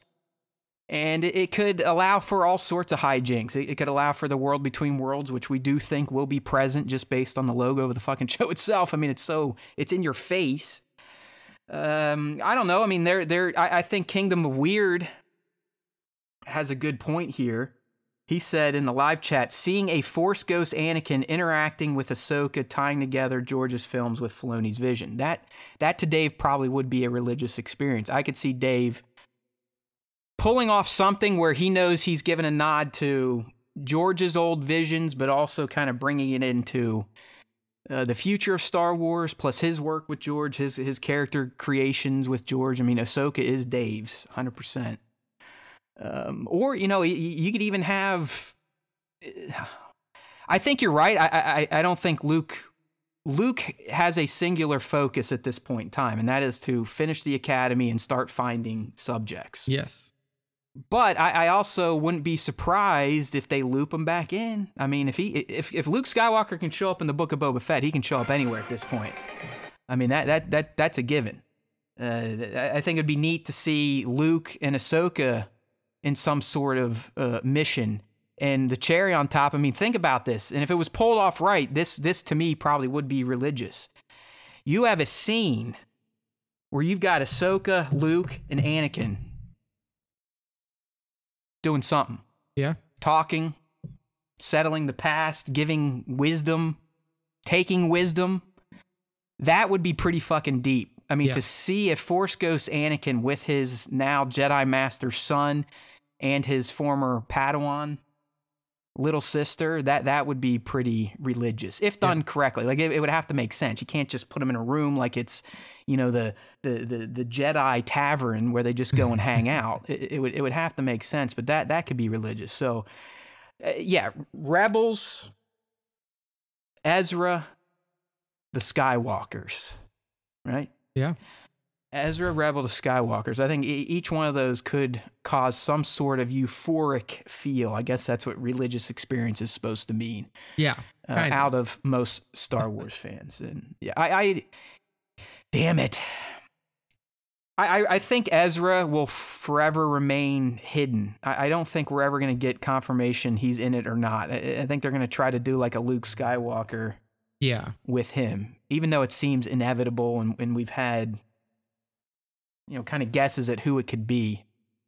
But what else would Ahsoka be getting into at this point in time? I just don't know. I mean, she told us her main mission in The Mandalorian Season 1. And with Thrawn comes Ezra. You can't separate the two based on how their fates kind of played out at the end of Star Wars Rebels. Yeah. I don't think that the inclusion is going to leak. Like, I don't think that I mean, I hope it doesn't. I really hope that the inclusion of Ezra doesn't leak, because that would ultimately be another kind of like ruining moment for the show. He's a big one. I mean, if you think about Season 2 or even Book of Boba Fett, a lot of the side characters got leaked. Yeah. I mean, Chrysanthemum was leaked early. Bo-Katan was leaked early. No one made it official.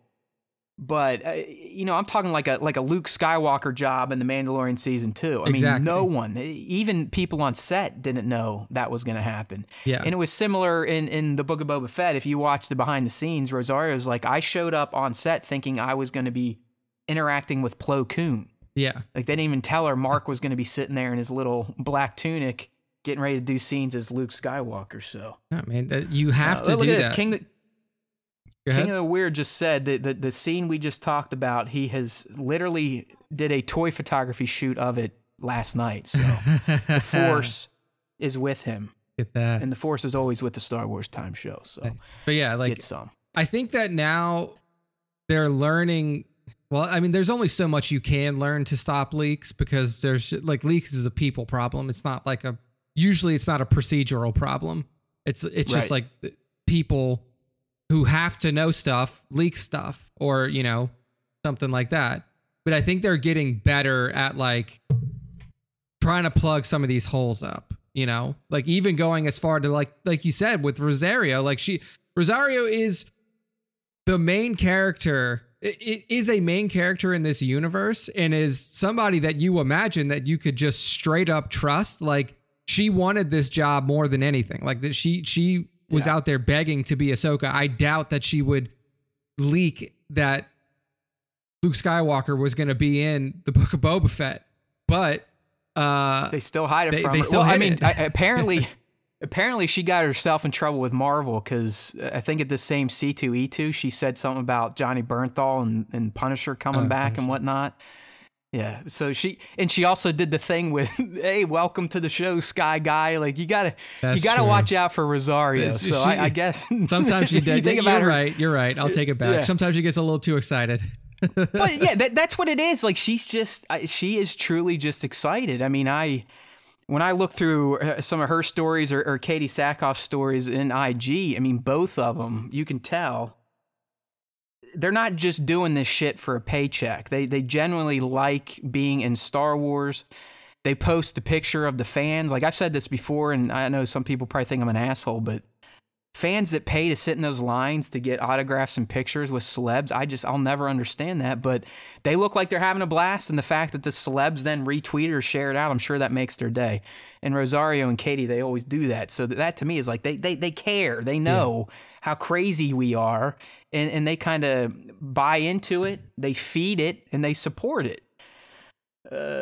Especially Katie, she got herself sent like 18 Bo-Katan Black Series helmets over the weekend. I'm very in touch with Katie these days, thanks to Instagram. There you go. All right. So yeah, we'll see. Maybe next week we'll have a few more Star Wars things to talk about. If not, maybe we'll get into something fun, little special topic action. We haven't done that in a long time. So, all right, Ahsoka's going to be religious. Andor's going to be practical as fuck. Life is good in Star Wars, at least for the next few days until they announce another delay or another movie going away or more creative differences happening. Okay. So, my friends, even with our bullshit hour, we're still ahead of schedule, so we're going to get right into this week's fan segment. You know, Nick, if we were prepared, we probably should have brought out the Mando game this week, but I'm not going to worry about it since we're just flowing right now. But that you might want to get your Mando cards back out for these next couple of shows. Next week we'll bust them back out. Yeah. We'll test Matt's knowledge as always. Because I think the last game I had a perfect score, and I want to keep that going. But as you know, as we wrap any episode of the Star Wars Time Show, we like to dedicate a segment to our fans. That is right. One of the only fan-run Star Wars podcasts out there that actually cares about their own fans. All these other podcasts, they don't like you. They just want your money, right? We don't even ask for money.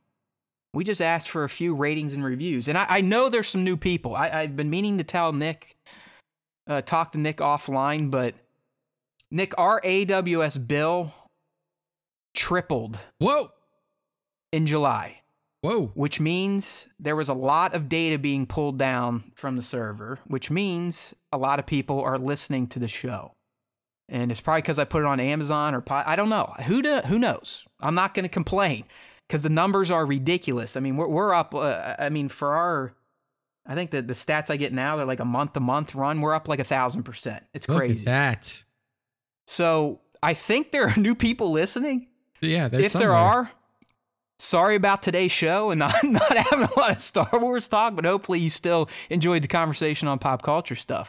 But more importantly, if you are new and you do plan to stick around, we need you to leave some ratings and reviews on whatever platform you're on. If it's on YouTube, like the video, leave a comment. Subscribe, turn on notifications. If it's on a podcast platform and they allow for ratings or review, please do one of each. It's huge for us, but wherever the new people are coming from, like I said, I'm not going to complain. Even if it's a glitch in our analytic software, I'll take it because it makes me feel good. Okay. But numbers have gone up significantly over the summer. I just don't know why. But it could be because of the fan segment. So we always offer 2 avenues for all of you to get involved with the Star Wars Time Show each week. And the first one is our question of the week, which gets posted every Tuesday morning on Instagram at Star Wars Time Show in our stories and in our feed. So you just have to find it, because that's what we do now on Instagram. You got to find the accounts you want to look at, because you're never going to be able to see who you actually follow. And leave a comment. And, if we're feeling saucy, we'll grab it and we'll throw it up there. We'll read through it as written, and we'll start either tearing it apart or agreeing with you. All right? So let's get into the fan segment this week. And as usual, the fan segment is always topical. So this week we're talking about some Andor, some Ahsoka. So because I am a genius, this week's question is,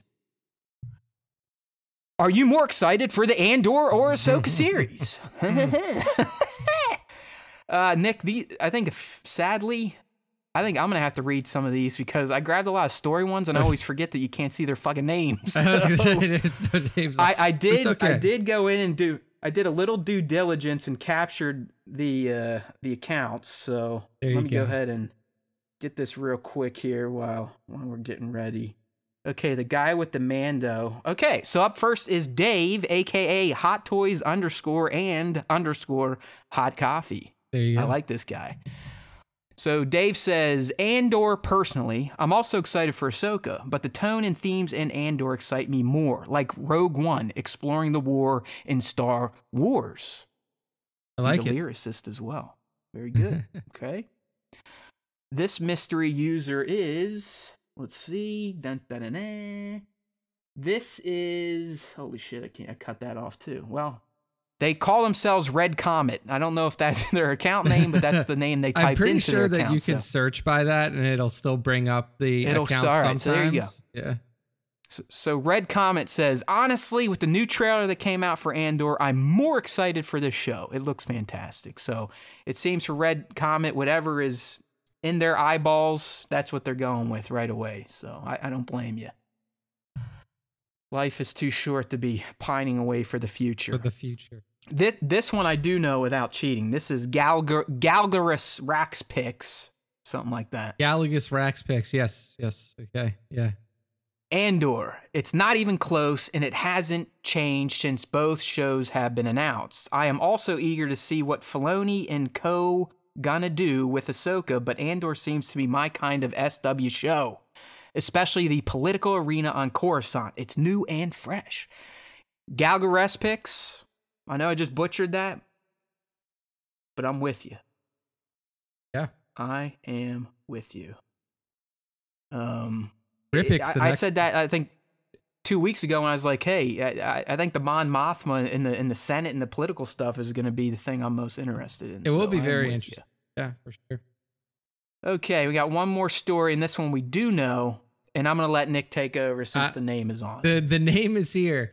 I know Rip Tan now just by his profile picture. He's always got the sweet-ass looking Millennium Falcon there zipping through hyperspace. But he says, a great question. I'm so hyped for both, and I may lean towards Ahsoka and Friends at the moment. But it's so cool we're getting both of these shows because in a similar way, they both involve characters in respective timelines that have been built up with lore and popularity since their individual aspects were introduced. Look at Rippick just busting out all the big words.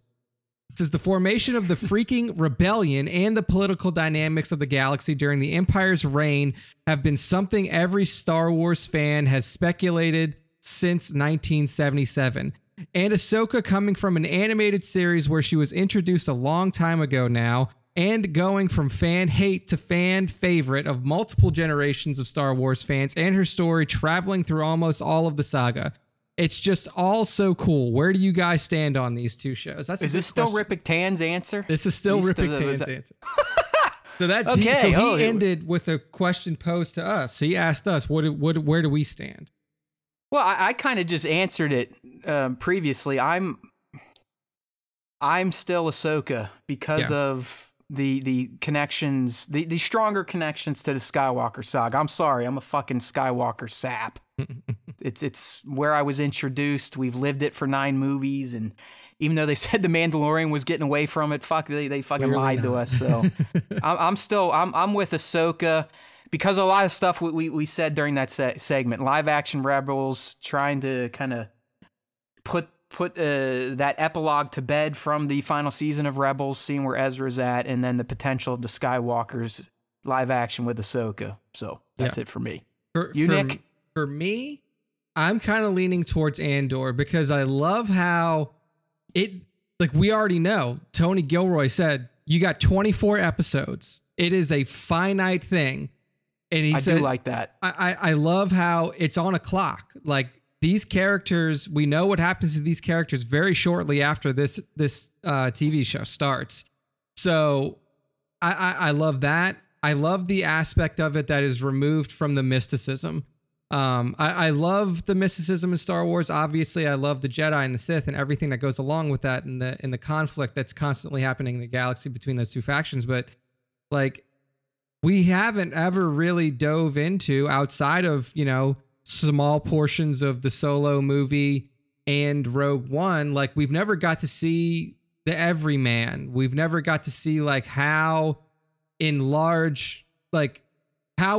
form this war has affected the real people of the galaxy. Like, not the fighters, not the Jedi, not the fucking, the wizards and the big bads and the big goods. But like, we've never really seen like how this war affected the lady and her kid who live on some backwater planet that the Empire just fucking came and took all their shit, And I think that Andor is going to give us that lens and show us like the impact of what really happened, because we still haven't seen that to this day. Like, we've heard about it. Like, we've heard how bad the Empire is. We know how bad the Empire is, but we've never seen how bad they are. And I think that this show has the unique, I don't want to say responsibility, but the unique opportunity to show that. Because Bad Batch season one Bad Batch season 1 lightly touched on what was to come now that the Empire was in control. I think in the second season, it looks like we're advanced a little bit. Things are getting much more dire for the regular denizens of the galaxy. So Bad Batch will be kind of doing something similar, albeit in an animated format. And like Nick said, the Bad Batch, they're still kind of superheroes. Let's be real. Yeah. I mean, even they even tried to position the Mandalorian as like the everyman, and I guess technically he is. But come on, I mean, at this point, Din Djarin's taken out like half the galaxy and has raided remnant Empire ships with 4 people. And now he's like the chosen one to lead the Mandalorian. Like, he's the new Mandalorian. Got magic so like, swords. Like, to a degree. And like, given his timeline too, like, you didn't really get to see all of the stuff with the Empire. Like, we're in a post-Imperial timeline there. And like, we're in the Mandalorian, there's just like this huge power vacuum because there's like the New Republic is fledgling at best. The Empire is destroyed, and all that's running around are like warlords and remnant. So like, it's kind of like an apolitical time of the galaxy at that point.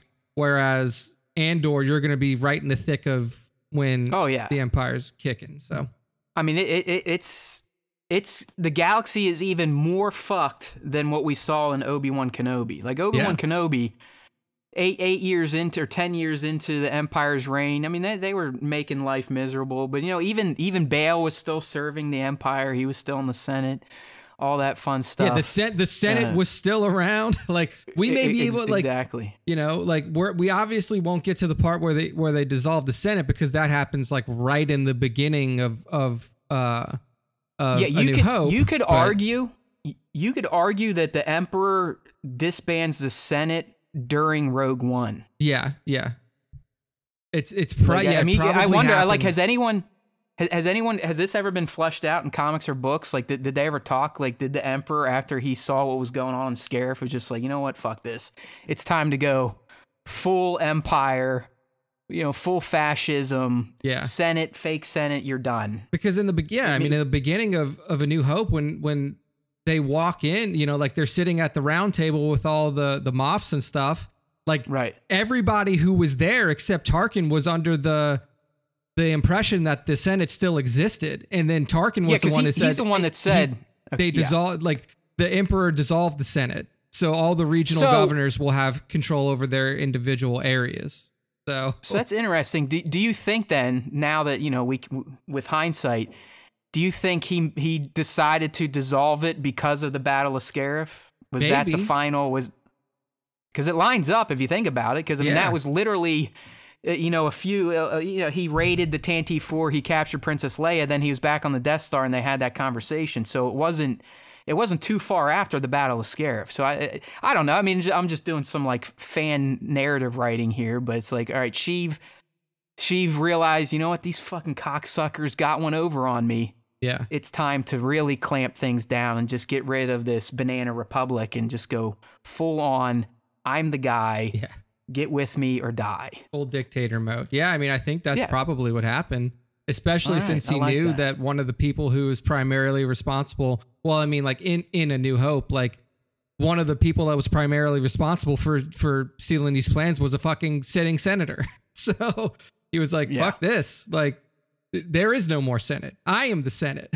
So, I don't know. I like that. I feel like we just wrote some Star Wars on the show here. I'm gonna classify it as canon. It's SWTS canon * like that. Yeah, there you go. But it's not head canon. Now that it's been spoken into the ether, it is Star Wars Time Show canon. So take it for what it's worth. But I think it lines up. All right. A little bit of a tangent here. I think we got one more response, right? One more response here from Mr. Baron's Black Series. Hope that you're doing well, Spencer. He says, currently Andor. It's almost here. I'm loving the vibes of both the prequel and OT that have meshed together so well. Yeah. I mean, I agree. I think that they've done a really good job of incorporating both aspects of prequel and original trilogy into what we've seen from Andor so far. Throwing the producer a bone here. He hasn't been producing much. I don't want to say I feel bad. I just like Spencer went through all this school to become an educator, like a special ed educator. And within a half year, he's like, I'm out. And he works at FedEx now. Yeah. So sounds like he loves the job, and that's all that matters. So we speak your name, producer Spa Spencer. Okay, so as we transition through the fan segment this week, we're going to move into the final avenue of entry into said segment, and that is our famous top 5 Star Wars fan artist features of the week. The way this works, I toil and labor all week long on Instagram at Star Wars Time Show, reviewing shots that have tagged the account. That's the most important thing to do, or shots that have used hashtag Star Wars Time Show. I'll share them on at Star Wars Time Show to honor them. And then Monday, Nick sits down, smokes a cigar, and picks the top 5 for the week. So the 5 we're about to look at now, if you're on the live stream, come from August 1st through August 8th. If you're not on the live stream, we have the shots posted for you on StarWarsTime.net so you can follow along, because we don't want to leave you out. We try our best to describe what you're looking at, but we understand how radio works, and you're probably just tuning out anyways. So here we go. Uh-oh. We've got a porn bot in the chat. Porn bot in the chat. Running wrenches in here. We need a wrench. If Justin's in here on his old account, then, or on his other account, if he switches over, he can kill it. Put user in timeout. Is that? Yeah. Hide user on this channel is probably the best bet, maybe. Okay, there we go. All right. So, Nick, let's go ahead and check out the shots you have chosen. Yes. This week's top 5 kicks off with at Broken Artist 98. And I've been a huge fan of the Predator Star Wars crossovers. This is a timely pick, my friend. Timely pick. Now that Predator is back in the media. It's in the spotlight right now, so good pick here. That's right. So what we see here is a Predator. I don't know which Predator it is. It's a Predator. He's fighting all of the Night Owls, it seems. It looks like he's got Casca Reeves in like a chokehold already. And then you got the other blue buffets over there that are doing their best to try to subdue this Predator, but they just can't make it happen. I really like the film grain. Like, I don't know if that's a filter or something like that he put on it, but it just like gives it this depth of realism to the shot. And I mean, the setup is amazing. I appreciate all like the little green lights on the helmet and the wrist gauntlet. Yeah. So what say you to this fight, Nick? Who would ultimately win this? 4 Mandalorians or a Predator? Man, I think that because of the armor, like I don't know how laser beams react to Beskar, but I would imagine that the Mandos would win in a 4v1 fight. I gotta give it to you. Would think Mandos. so. Yeah. I mean, if these motherfuckers could take on Jedi and their armor and weapons were built specifically for Jedi defense and offense, damn it, I thought I silenced you. Someone wants me to play Contra.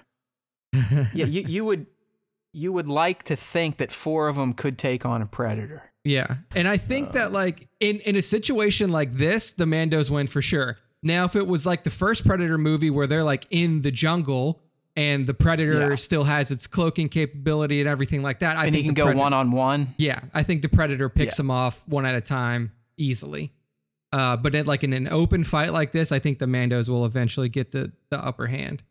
Yeah, if I was a Predator and once I realized that I couldn't do anything with their armor, I would just laser off their fucking legs. Like, exactly. Find the weak spot. From a distance, get my laser targeting out and just zap their legs off. Yeah, for sure. So we'll but see. It's a cool crossover. And anyone that listens to this show, we all believe that Predator and Alien is in the same universe as Star Wars.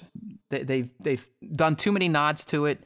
I think it was a year ago at this point, they literally had a Predator mask and an alien skull in a Star Wars comic book. So let's go. It's all real. It's all together. It's good shit. At broken_artist 98 on the IG. Right. Good stuff. Next up is at Spaciology, SPACIOLOGY. And what they have here is an incredible shot of 332nd. We see 332nd. It's an incredible amount of money too. Yeah. That's what this is. I'm glad that you brought that up because these are the Hot Toys boys, right? Is that what it looks like here? Oh yeah. These are all 1/6 scale, so you're looking each figure at minimum's probably $250 plus. The question is, did Spaciology get creative and just how the Photoshop them right? Well, yeah, Ahsoka, Rex, and Jesse, they're all unique. But I wonder if the other clones, there's a mix of 501 and 332 in there. I wonder if they just kind of cloned it on the other side or if Spaciology actually has this many figures.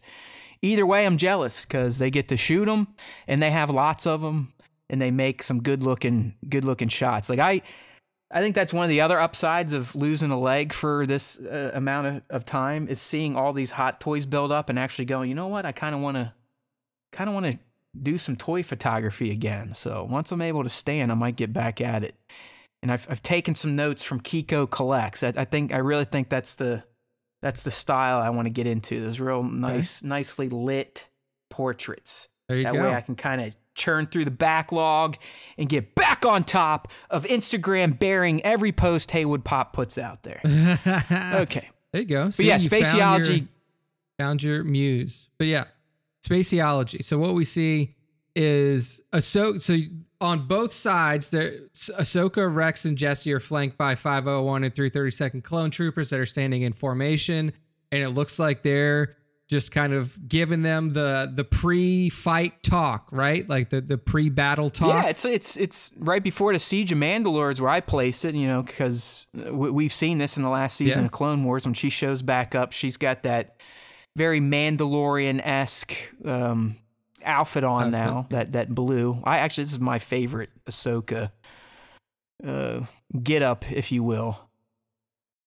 Rex, how the hell do you get Jesse unless that's a custom? Because my Jesse's not coming for months at this point. But either way, it's a good looking setup here from at Spaciology on Instagram. Give them a follow if you are not already doing so. 100%.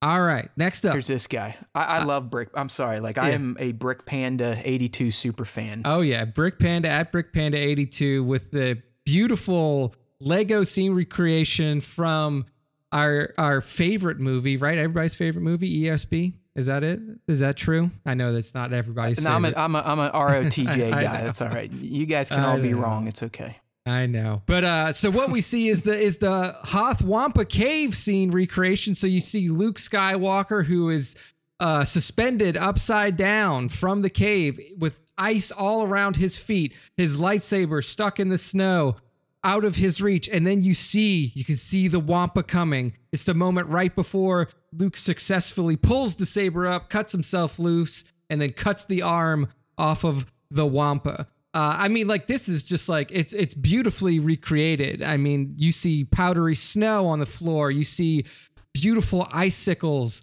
at the top of the frame. I mean, Luke is suspended perfectly, almost matching like the exact pose that he was in as much as a Lego can. And then the menacing Wampa in the background with even more cave background too. I mean, it's just so incredibly well done. Yeah, no, Brick Panda's like a unicorn. We'll just start getting daily Star Wars shots from them after months of not seeing any Brick Panda work. It's like when he gets a new set of Star Wars figures, he just rolls for a couple weeks or so. Because I mean, I just put out another one from Brick Panda today. Anytime Brick Panda puts out a Star Wars shot, it's going to get featured because they are, in my opinion, the best Lego Star Wars on Instagram. And I'll tell you what, Brick Panda actually reached out today after you knighted them with a top 5 feature and revealed that this is actually predominantly practical. That is crazy. And he sent shots. I mean, this is what I like. This is where I know we've captured the attention of Brick Panda, which is good. So the ice up there, Nick, that is frozen sugar from what I was told. Oh, wow. Yes. That's incredible. And the snow is, I believe he said, baking soda. But yeah, this is mostly a practical, like the stuff that's in frame there. I think the background might be slightly digital, but everything right there that is being captured and in focus, the icicles and the snow, that's all legit. Dude. As well as Luke. It just somehow Brick Panda manages to make out-of-the-box minifigs look like Lego minifigures in a Lego Star Wars animation. You know what I mean? Does that make sense? Yeah, no, exactly. I mean, that was my thought exactly. Is like, this looks like it could be from a Lego movie, like, shot, like Lego movie still. I mean, dude, he even put in like when you breathe when it's cold and your breath has that like fog to it, there's like the breath coming out of Luke's mouth. Like, no, dude, no detail goes missed. That's what I mean. I mean, I'm going to just pull up Brick Panda real quick so everyone else can appreciate the quality here, but it's just, yeah, he does. Like his latest muse was it's like whenever a movie or show's out, he just goes all in. He's got Strange's on there, Jurassic World, but he's back into a Star Wars kick, starting with a Kenobi shot, Death Star Gunners, the one Nick and I are talking about, and then today the one I shared is with the new Inquisitor minifigs. But it just looks like they look like stills from Lego Star Wars animation projects, not actual minifigures. Yeah, that's the beauty of the Brick Panda coming to us straight from Hungary. So excellent stuff there. Oh man, crazy stuff. At Brick Panda 82, beautiful work. Next up is at Daddy Mando FR, and I mean, this is a beautiful shot. So obviously he's shooting not a Mando necessarily, it's a clone trooper, but the way that this is shot just looks so natural. I mean, you're clearly out in the wide open nature. We see this clone trooper in full garb, even wearing some furs and stuff, seems like to keep himself a little warmer, but he's wading through a stream, keeping his eye out, gun is drawn, maybe has an eye on a target somewhere. But just like the natural feel of this shot and the feeling that it gives off that this is actually happening, that this is like a real life event, is just incredibly well done. I mean, dude, when I first started this hobby, the pleasure I got out of it was just going either into my backyard or to a park with a backpack full of figures and just setting them up in real world locations and trying to make them look, as you're saying with this shot, that they're actually real. And I would like to get back to this because it's like I feel like I kind of fucked my head up and the hobby for myself by worrying about, I got to have dioramas or digital this or fireworks or atmosphere aerosol. Yeah, all that stuff can make an image look nice, but if it's also preventing you from enjoying a hobby, maybe take a pass for a few and get back to basics like Daddy Mando FR here. And Nick, for me, it's all the little accoutrements added to this figure that I think the scarf is probably one of the coolest light adds, like for this is to me kind of like a Kit Bash custom. And I also believe this clone has custom holsters and shit around his waist and legs to kind of make him stand out. But yeah, I'm with you. I like the outdoor setting. Plus the extra pieces that Daddy Mando FR added to the figure itself. Yeah, damn absolutely. it, Love Chat XYZ is back. Oh no, they're back. They found a way in. Get your porn while you can. Just kidding. Don't click any of the shit that person posts. All right. So yes, beautiful stuff at Daddy Mando FR on Instagram. Just some incredible work on the account. So make sure to go follow. Relatively low followers on the account, but this guy is putting out some quality work. All right. Last up for the top 5, we have at Talon_illustrations. Real ass paint. With a real ass paint. Yes, indeed. Of a clone trooper here. I mean, like is this a clone? I mean, it has to be a clone trooper, right? But I just didn't it's kind of a, it's more of a Republic Commando helmet. Yeah, I think is what's throwing you off because the phase ones, they had the fin going up here where this does not. So yeah, this is more of the Republic Commando. Gotcha. So what we have is a Republic Commando sitting here with a little buzz droid on his shoulder. And my favorite part. Exactly. I was going to say that. I was like, my favorite part of this is the buzz droid because one, we rarely see buzz droids in any sort of toy photography or illustration because I think in general, when that movie first came out, people fucking hated the buzz droids. Like they were like, this is stupid. Like, why is this happening? But this illustration of this buzz droid is so cool because there's so much detail in it. Talon Illustrations captures the essence and the visuals of a buzz droid almost perfectly. And it just looks so natural sitting on this Republic Commando's shoulder. It's almost like it's his little buddy, like that, you know what? And that's what I went with, Nick. We always talk about anything telling a story, like images that, you have a good image when it tells a story.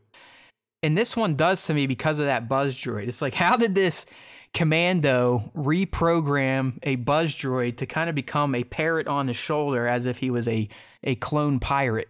Yeah. And you're right. You can tell that they have a bond, this is like his BB-8, his BD-1, his K2SO. It's no different. It's just so unique because it is a bad team droid. Yep. So you think about, all right, well, how'd this clone capture it and how'd they reprogram it and how'd they teach it to sit on its shoulder and hang out without trying to saw his arm off? You know what I mean? So I did dig the buzz droid. I mean, it's a great illustration. Don't get me wrong. And you can see, I don't know if this is colored pencil or whatnot, but it's something our brains clearly can't comprehend how humans do this. We've established that. But just the thought to include a reprogrammed buzz droid really kind of sent this one over the top from at Talon_illustrations. I love that idea. And like you, Nick, I used to hate buzz droids, but because of games like Star Wars Galaxy of Heroes and needing them to take down my foes in GAC, I like this Republic Commando, can see their benefit and their good side. So, good stuff there. Good. Yeah, I kind of want like a buzz droid pet at this point in time. Right? If they if they had like a little desk buzz droid that you could like put there and like you could hit like a little button and just go something like that. Speaking of another droid I want, and not spoilers, the movie's been out forever, but I think my favorite character in Lightyear is Socks the cat, which is like a little robot cat. Fantastic. Nice. I would almost buy a figure. Like, this is where I start getting myself into trouble when I like something in pop culture. the way I feel like I have to honor that love for something is I have to then buy merchandise. So I am one of these capitalism fools that these people can prey on. They They tap into nostalgia and the feels and everything to get me to spend more money than I need to. That's what they do. That the marketing team comes up to them early on in development. They're like, just give me one thing that we could turn into a product. Just one thing. Just give me one. And they got it. They got you with that one. But that's it. That's the end of the top 5. Thank you to all of the artists who tag us using hashtag Star Wars Time Show and at Star Wars Time Show on Instagram. Continue to do that. Specifically the at Star Wars Time Show. Tag us in your stuff. We appreciate all the love and support from the community. That's the end of the top 5. And that's the end of the show. Welcome back, Matt, and take us home. Woo! All right. Thank you, Nick. It's good to be back as always. Hopefully those of you that made it to the end of the show, you enjoyed today. It was a little different. You know, we had a wide range of topics, got into some things that didn't start with Star and end with Wars, but hopefully that's all right. I mean, Nick and I have always talked like it. You know, do we talk about other type of shit on the show, or do we start other shows? And I think at this point we just talk about other shit on the Star Wars Time Show, and people can deal with it or not. But with that being said, if there are new fans out there, which there has to be, just based on the cost to run this damn show going up astronomically in July, this segment is for you. This is the end of the show, all right? Like Jedi Master Bane here, who started listening to the podcast during Bad Batch last year. He called it the best Star Wars live stream, and then he went back and listened to the 2017 shows. We want you all to do the same. But more importantly, if you do dig this little Star Wars Time Show thing, we would love for you to subscribe to our platforms. So that's why right now on the stream, you can see StarWarsTime.net, the homepage right there, in all of its ad-filled glory. The reason we want you to go to StarWarsTime.net, well, it's got all our content, but more importantly, it's got all of the links you need to have to become a Star Wars Time Show fando. So StarWarsTime.net. If you go there, you will see there's always time for Star Wars Time. You also find links to our podcast, which comes out on Wednesdays, live stream Tuesdays. Live stream on YouTube, podcast version on pretty much every platform under the sun. I promise you, you will find the platform that works for you. If not, you're just one of those tech weirdos that has to have everything open source on the most obscure version of Linux. Sorry, we can't help you.